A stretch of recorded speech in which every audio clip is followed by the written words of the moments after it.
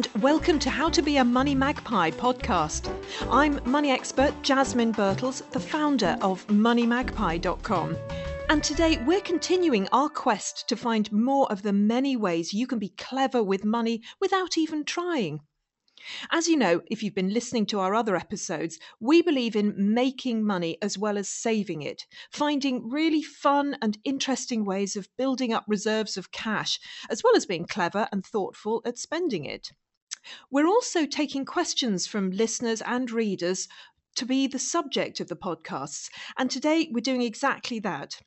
A question I am regularly asked, particularly when I do my money workshops, is what is the difference between saving and investing? They're different words, but they're often used interchangeably. At least saving, particularly, I find, is often used really to mean investing. So we're going to get to the real root of this with a couple of friends of mine. Micah Curry, who's an author, editor and investment commentator from the investment house Fidelity. And we're also joined by the fabulous Tara Evans, who's digital consumer editor at The Sun newspaper. Hello, welcome to the show, both of you. Hi, thanks for having me. Hello. Hi there. Good to speak to you both at home. We're thoroughly socially distanced on this programme. Absolutely. You're sounding good. So I'm going to start. I could start with Ivy. Tara, let's start with you. How would you define the difference between saving and investing? I think for me, the biggest difference is with investing that your money is always at risk. And I think that it's more of a long-term goal with investing, whereas saving could be on the shorter term. Yeah, sort of short term.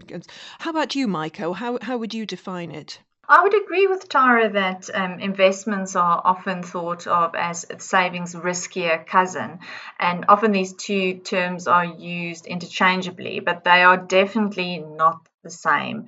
You know, you could refer to saving as stashing your money under the mattress. Investing is really putting your money into something specific with the expectation that its value will grow over time, and providing you with the opportunity to create more wealth and to generate an income. Yeah, I mean, to me, the big thing is as you both said, time. You know, and I think this seems to be something that we all as a nation need to get our heads around. That saving is for short term, and like you say, Tara, we've got to have safe investments for that, because if you're saving for Christmas or you're saving for a car, you want to know that you're going to have at least the money you put in when you come to take it out. But with long term, we have to take a bit more risk, because that's the only way we're going to get the return. Do you get this from your readers, Tara, or do you find that your readers are generally too afraid of the concept of investing to go for it? Yeah, I think there's two things. I think there is the issue that they really want to save, and at the moment, it's really hard for a lot of our readers to save. Lots of them have experienced income shocks due to coronavirus. And everybody, I think, at the moment is really living on a short-term basis, trying to get through the next few months, figuring out, how do we plan for the long term at the moment when, you don't know what your career is going to look like. You don't know, whether how these rules are going to impact our long term living. It's just really unsure at the moment. So I think that that's the first thing. And I think, yeah, you're right. I think a lot of people are scared. Lots of our readers, they would feel like investing is something that is too hard for them to get into. And that's a real shame, I think, because, if any of them have a pension with their workplace, ultimately that's invested. So they are, they are involved in investing products, even if they don't realise. So I think, it's something that I'm really trying to encourage our readers to think more of.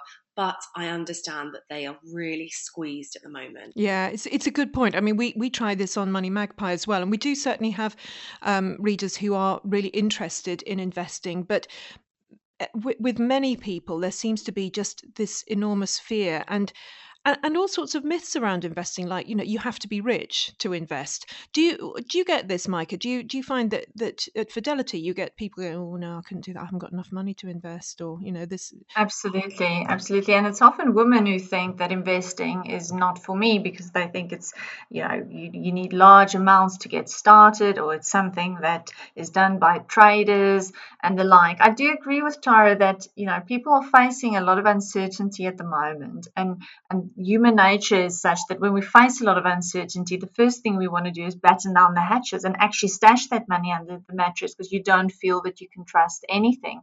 But that's possibly the worst thing you can do, because over time there's a factor that works against you when you save, and that's inflation.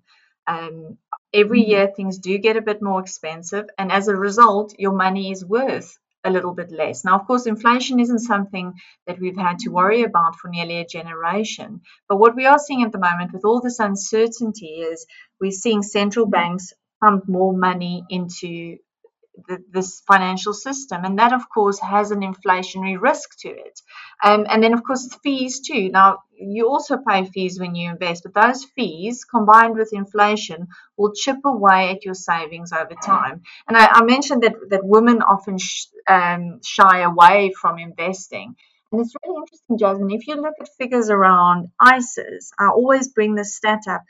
Who do you think holds the most ISAs in the UK? Women, despite facing various challenges, despite the fact that there's still a gender pay gap, despite the fact that women often take career breaks to raise children or to care for a sick and elderly relative, we still manage to save more into ISAs than men. But the rub really is that we save in cash ISAs. So when you look at the different types of ISAs, overall, women hold more in ISAs, but we hold more in cash ISAs, whereas men hold more in stocks and shares ISAs. So women save, we are diligent savers, saving towards a goal, and men tend to invest more. It's such a good point about women, though. I mean, it's here. We're a bit of a coincidence. I didn't try to arrange this, but we're three women here talking about this, and we three women. I'm guessing we all invest. I certainly do. I'm guessing you guys do. And yet, as you say, most women don't. Although I know women who want to. Or I've had quite a few women say to me, "Oh, yeah, I want to come on your course so that I can learn how to invest." So there's a desire to do it, but there's just something. Is it just fear, or is it a lack of knowledge? What do you think it is, Tara? I do think that, obviously we are three people who know what we're talking about. Well, hopefully we know what we're talking about. We'd like to think that. So I think it's different for us because we're kind of more aware, more knowledgeable. I think for lots of women, it's the risk thing. I also think, it's a lack of awareness. I think with lots of men, for example, they will go out and chat to their friends about it, and they will, they can all talk within that group and then learn about it from that way. And if women aren't doing it systemically, there's not going to be that kind of culture where people discuss it. So I think that is a really big barrier and something that hopefully will be broken down. I wonder if we should have investing clubs again. I mean, I remember back in the 90s, that was a big thing. And there were women who would get together, there were men as well, but it was quite a sort of, genuine sort of club kind of feel.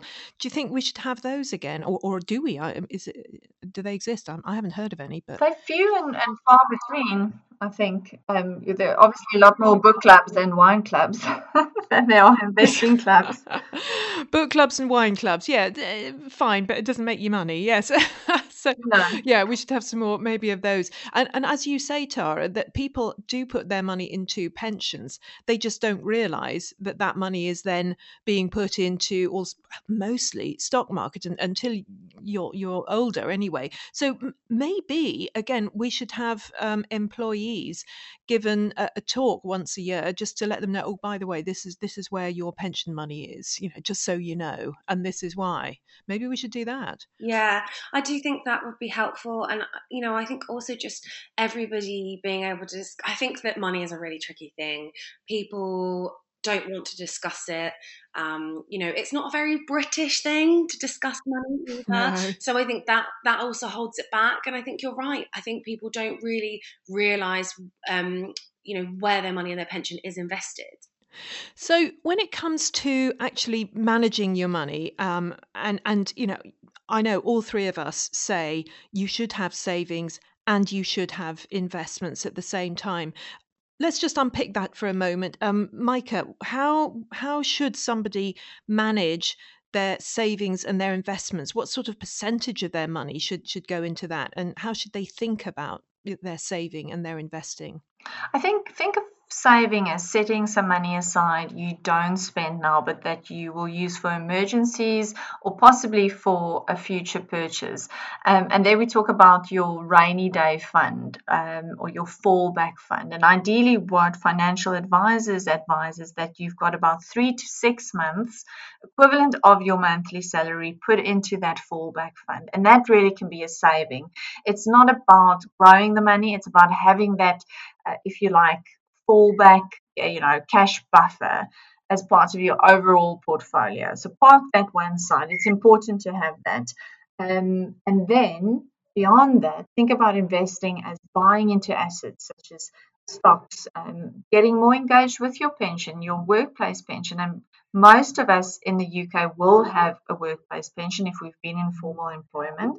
What we need to do is engage with that more. So think of yourself as an investor, log into your pension account and see where it's invested. So most of us will be in the default option, but that's an option for anyone in the workplace, and you might be better off self-selecting investments. And there's a few things you can do when it comes to your pension that make a big difference. For example, when you log into your online account, your pension account, when you finally get the username and the password, so you need to do a bit of admin, look at what your default retirement age is, because it might be the standard, say 55, and that means that your assets are being de-risked sooner. So if you're planning to work for longer, you can change that default retirement age. It's a small little trick that will make a big difference to the possible investment growth you can get.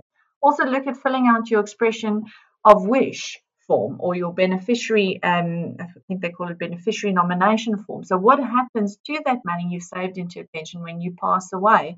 Just getting more engaged and thinking about a pension as an investment is so important. Gosh, yes, there's lots to do there. And I say lots. It's not really that hard, is it? And it sounds like sort of, oh, I've got to do this, I've got to do that, but none of it really takes a huge amount of time, does it? No, it doesn't. And I think, we are, especially women, we are so good at taking care of everyone else's needs, and we kind of put our own financial matters right at the back burner. We are now all at home. A lockdown, if anything, has been a time for reflection. It's been a time for life admin. I'm sure a lot of people have probably like tidied up their wardrobes, cleaned out an old drawer. You can do exactly the same with your finances, and your pension pot is a really, really good place to start. And Tara, if we think about the savings side particularly, again, I'm sure you are getting this question all the time. I certainly am. Where can I put my money? Where can I put savings money? There doesn't seem to be anywhere that's giving anything decent back at the moment. No, you're right. Savings rates obviously are really low.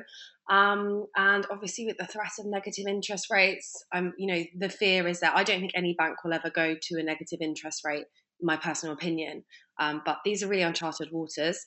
Um, Obviously you need to look and decide how long you want that money in those savings pots, and then you can find the appropriate product for it.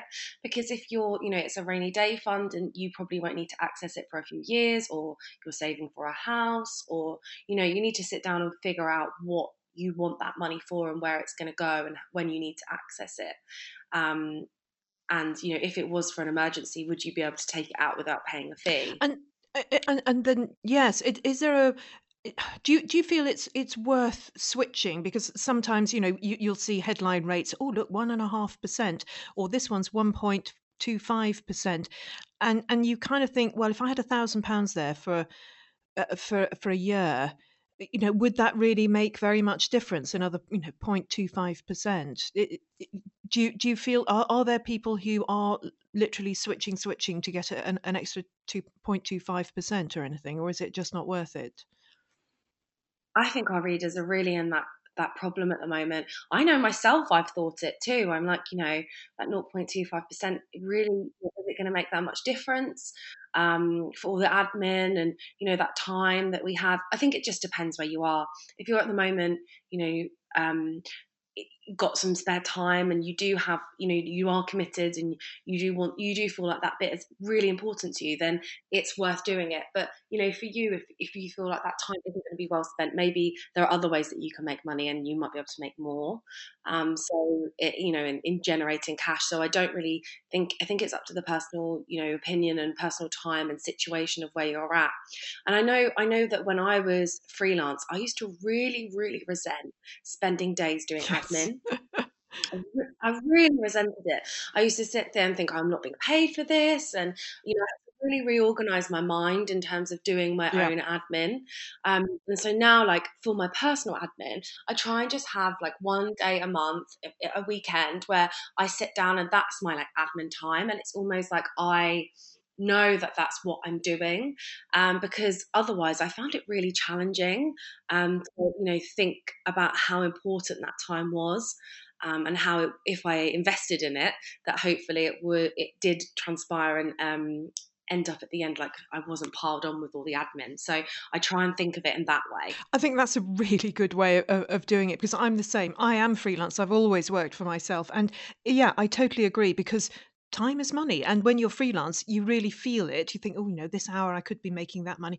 But admin, quite often the way I say to people, when it comes to switching bills, etc., I say, look, just spend half a day, as you say, pour yourself a glass of something fortifying and just decide you're going to make yourself £1,000 simply by switching bills, etc., particularly your insurance. And if you think of it in those terms, then it's kind of less of a bitter pill to take, I find. And I find having that monthly check-in as well is really important, because there will be things that you didn't get to on your last list. And, time goes fast so quickly, as we know. I think we've all felt it this year. So I think having those monthly check-ins are really important. What do you mean by a monthly check-in?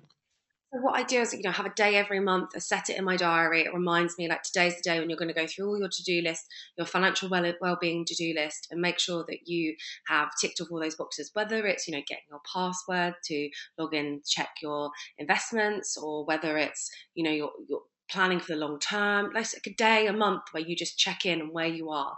Excellent. That's a really great idea. And finally, Micah, do you have a great tip like Tara's there to help people get their savings and investments just a bit more on an even keel, so they feel more on top of their money?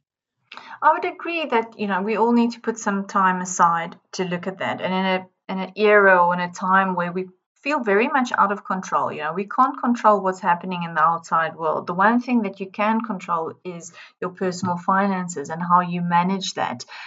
So I do think it's worth investing some time in that. And I think that, getting back to the whole argument around saving versus investing is, I think the reason people shy away from investing is, one, they think you need loads of money to do it. You don't. You can start with a regular savings plan with small amounts every month, putting something aside.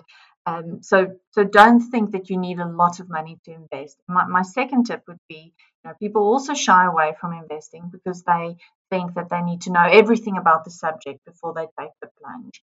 The key thing is what you consume, what you read, tells you a lot about the world already. The fact that we are all dialing in virtually, that we are ordering lots more things online, we're probably watching a lot more things on Netflix and the like. All of that tells you about where the investment opportunities lie. So, the world around you is already teaching you about where the opportunities are, and you don't need to be an expert to start drip feeding money into the stock market. Thank you so much, both of you, for that. I think we've got all sorts of articles on Money Magpie which are about saving and investing, and also about the difference between the two. We've also got Fidelity, where Micah comes from, has lots of information about investing. And I know that Tara's section for consumers has loads of help, particularly for savings accounts, as well as how you can save money day day to day.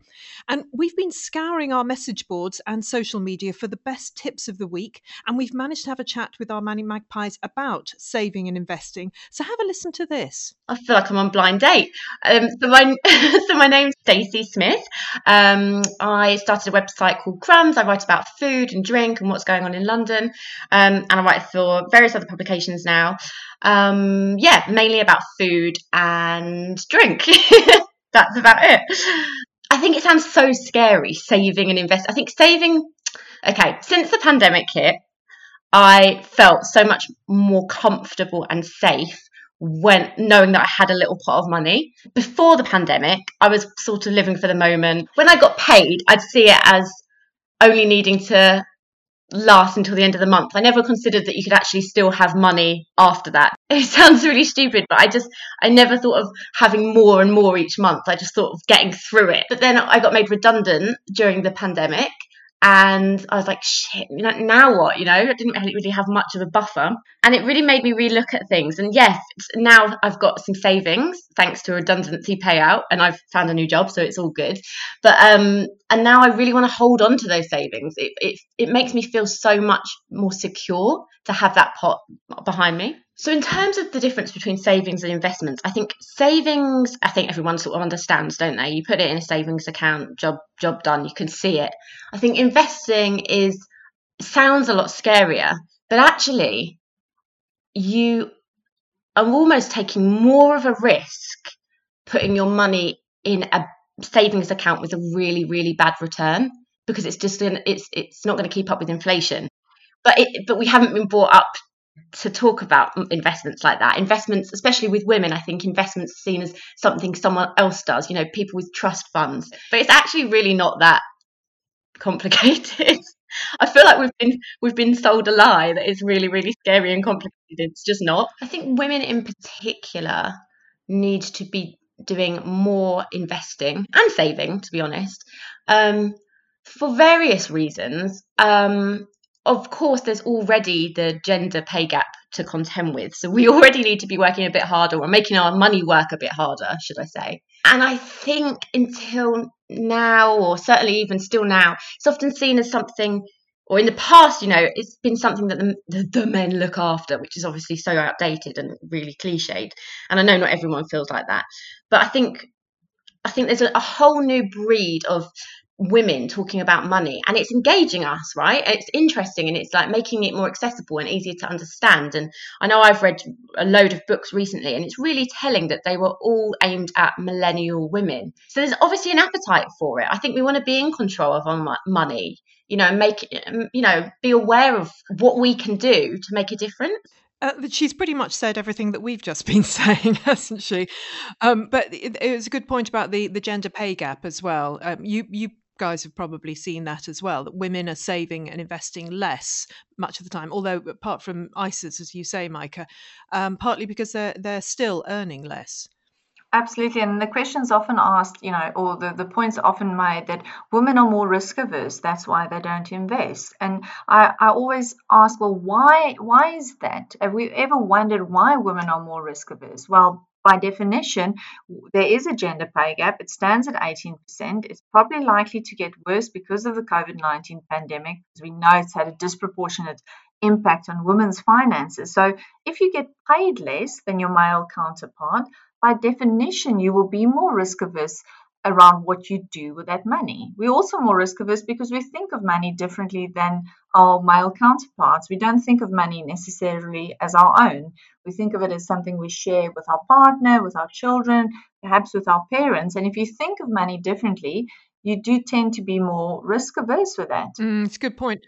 And Tara, there was a note there about being freelance and needing some money set aside. And you've been freelance, I am freelance. And of course, women tend to be freelance, certainly part-time, more than men are. And do you think that women and men, frankly, need to get more of a sense that we really do need to have some money in the bank just for a rainy day? Because a lot of us don't. Yeah, I think that is a really important message. But I know that the main thing that I hear back from our readers is, when you're living month to month, which lots of my readers are, and you experience some kind of income shock, it's only really the mistakes that you learn from, because you realize when you're in that situation that you do need that buffer. And, you know, we can sit here and talk about it all day long, but the reality is, unless you have that spare income in order to be able to do it, it's unlikely you're going to be able to build up that nest egg. And I know so many of my readers will say, I don't have any spare cash. So I think there's two things. People, will learn from their mistakes. And I think once you've been in that situation, or you see a close friend or family member in that kind of situation, I think that's when it does shock you, and you do think, okay, yeah, I really need to build up that nest egg.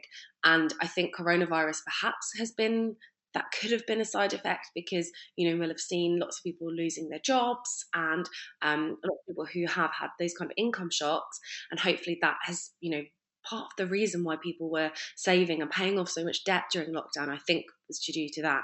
And I think there's also, reorganizing your mind, not living month to month, and finding out how you can, over the course of a year, set up those kind of long-term savings goals. And some of the things that I've seen really encouragingly from readers is their adoption of like the auto saving apps. And while they don't pay out very high interest, I do think they are good at showing people where you can save those little amounts every now and often, and they will add up and can help you boost those kind of savings to keep you more secure. Yeah, those sort of digital apps you're talking about, and the digital banks that do it, kind of save it for you almost. Yeah, they work using algorithms, so they look at your income. Hopefully you will link it to all your banks, and then they will kind of just siphon away bits of cash every now and then where they see that you've not spent as much as you normally may have on a normal monthly, or it works every 4 days, I think, pattern. It differs from app to app. So I think they're a really good way of showing people who've never saved before that actually you can save. Even if it's a couple of pounds, you can start saving and building up those nest eggs. Excellent. Thank you so much. Thank you, Micah Curry from Fidelity. Thank you, Tara Evans, consumer editor at the Sun newspaper. Really, really helpful there. And that's your lot from us today. Don't forget to follow us on Twitter and Instagram. And our handle is, of course, at Money Magpie. If you have a story you'd like us to feature, or you have a burning question, head over to our message boards and put your question there. In fact, put a question of any sort on the message boards, and not only will we answer it, but it might be picked for the next podcast. We're interested in any of your fab money tips too. Today's episode was presented by me, Jasmine Birtles, and our producer was John Offord. The music was composed for Money Magpie by Thomas Hewitt Jones.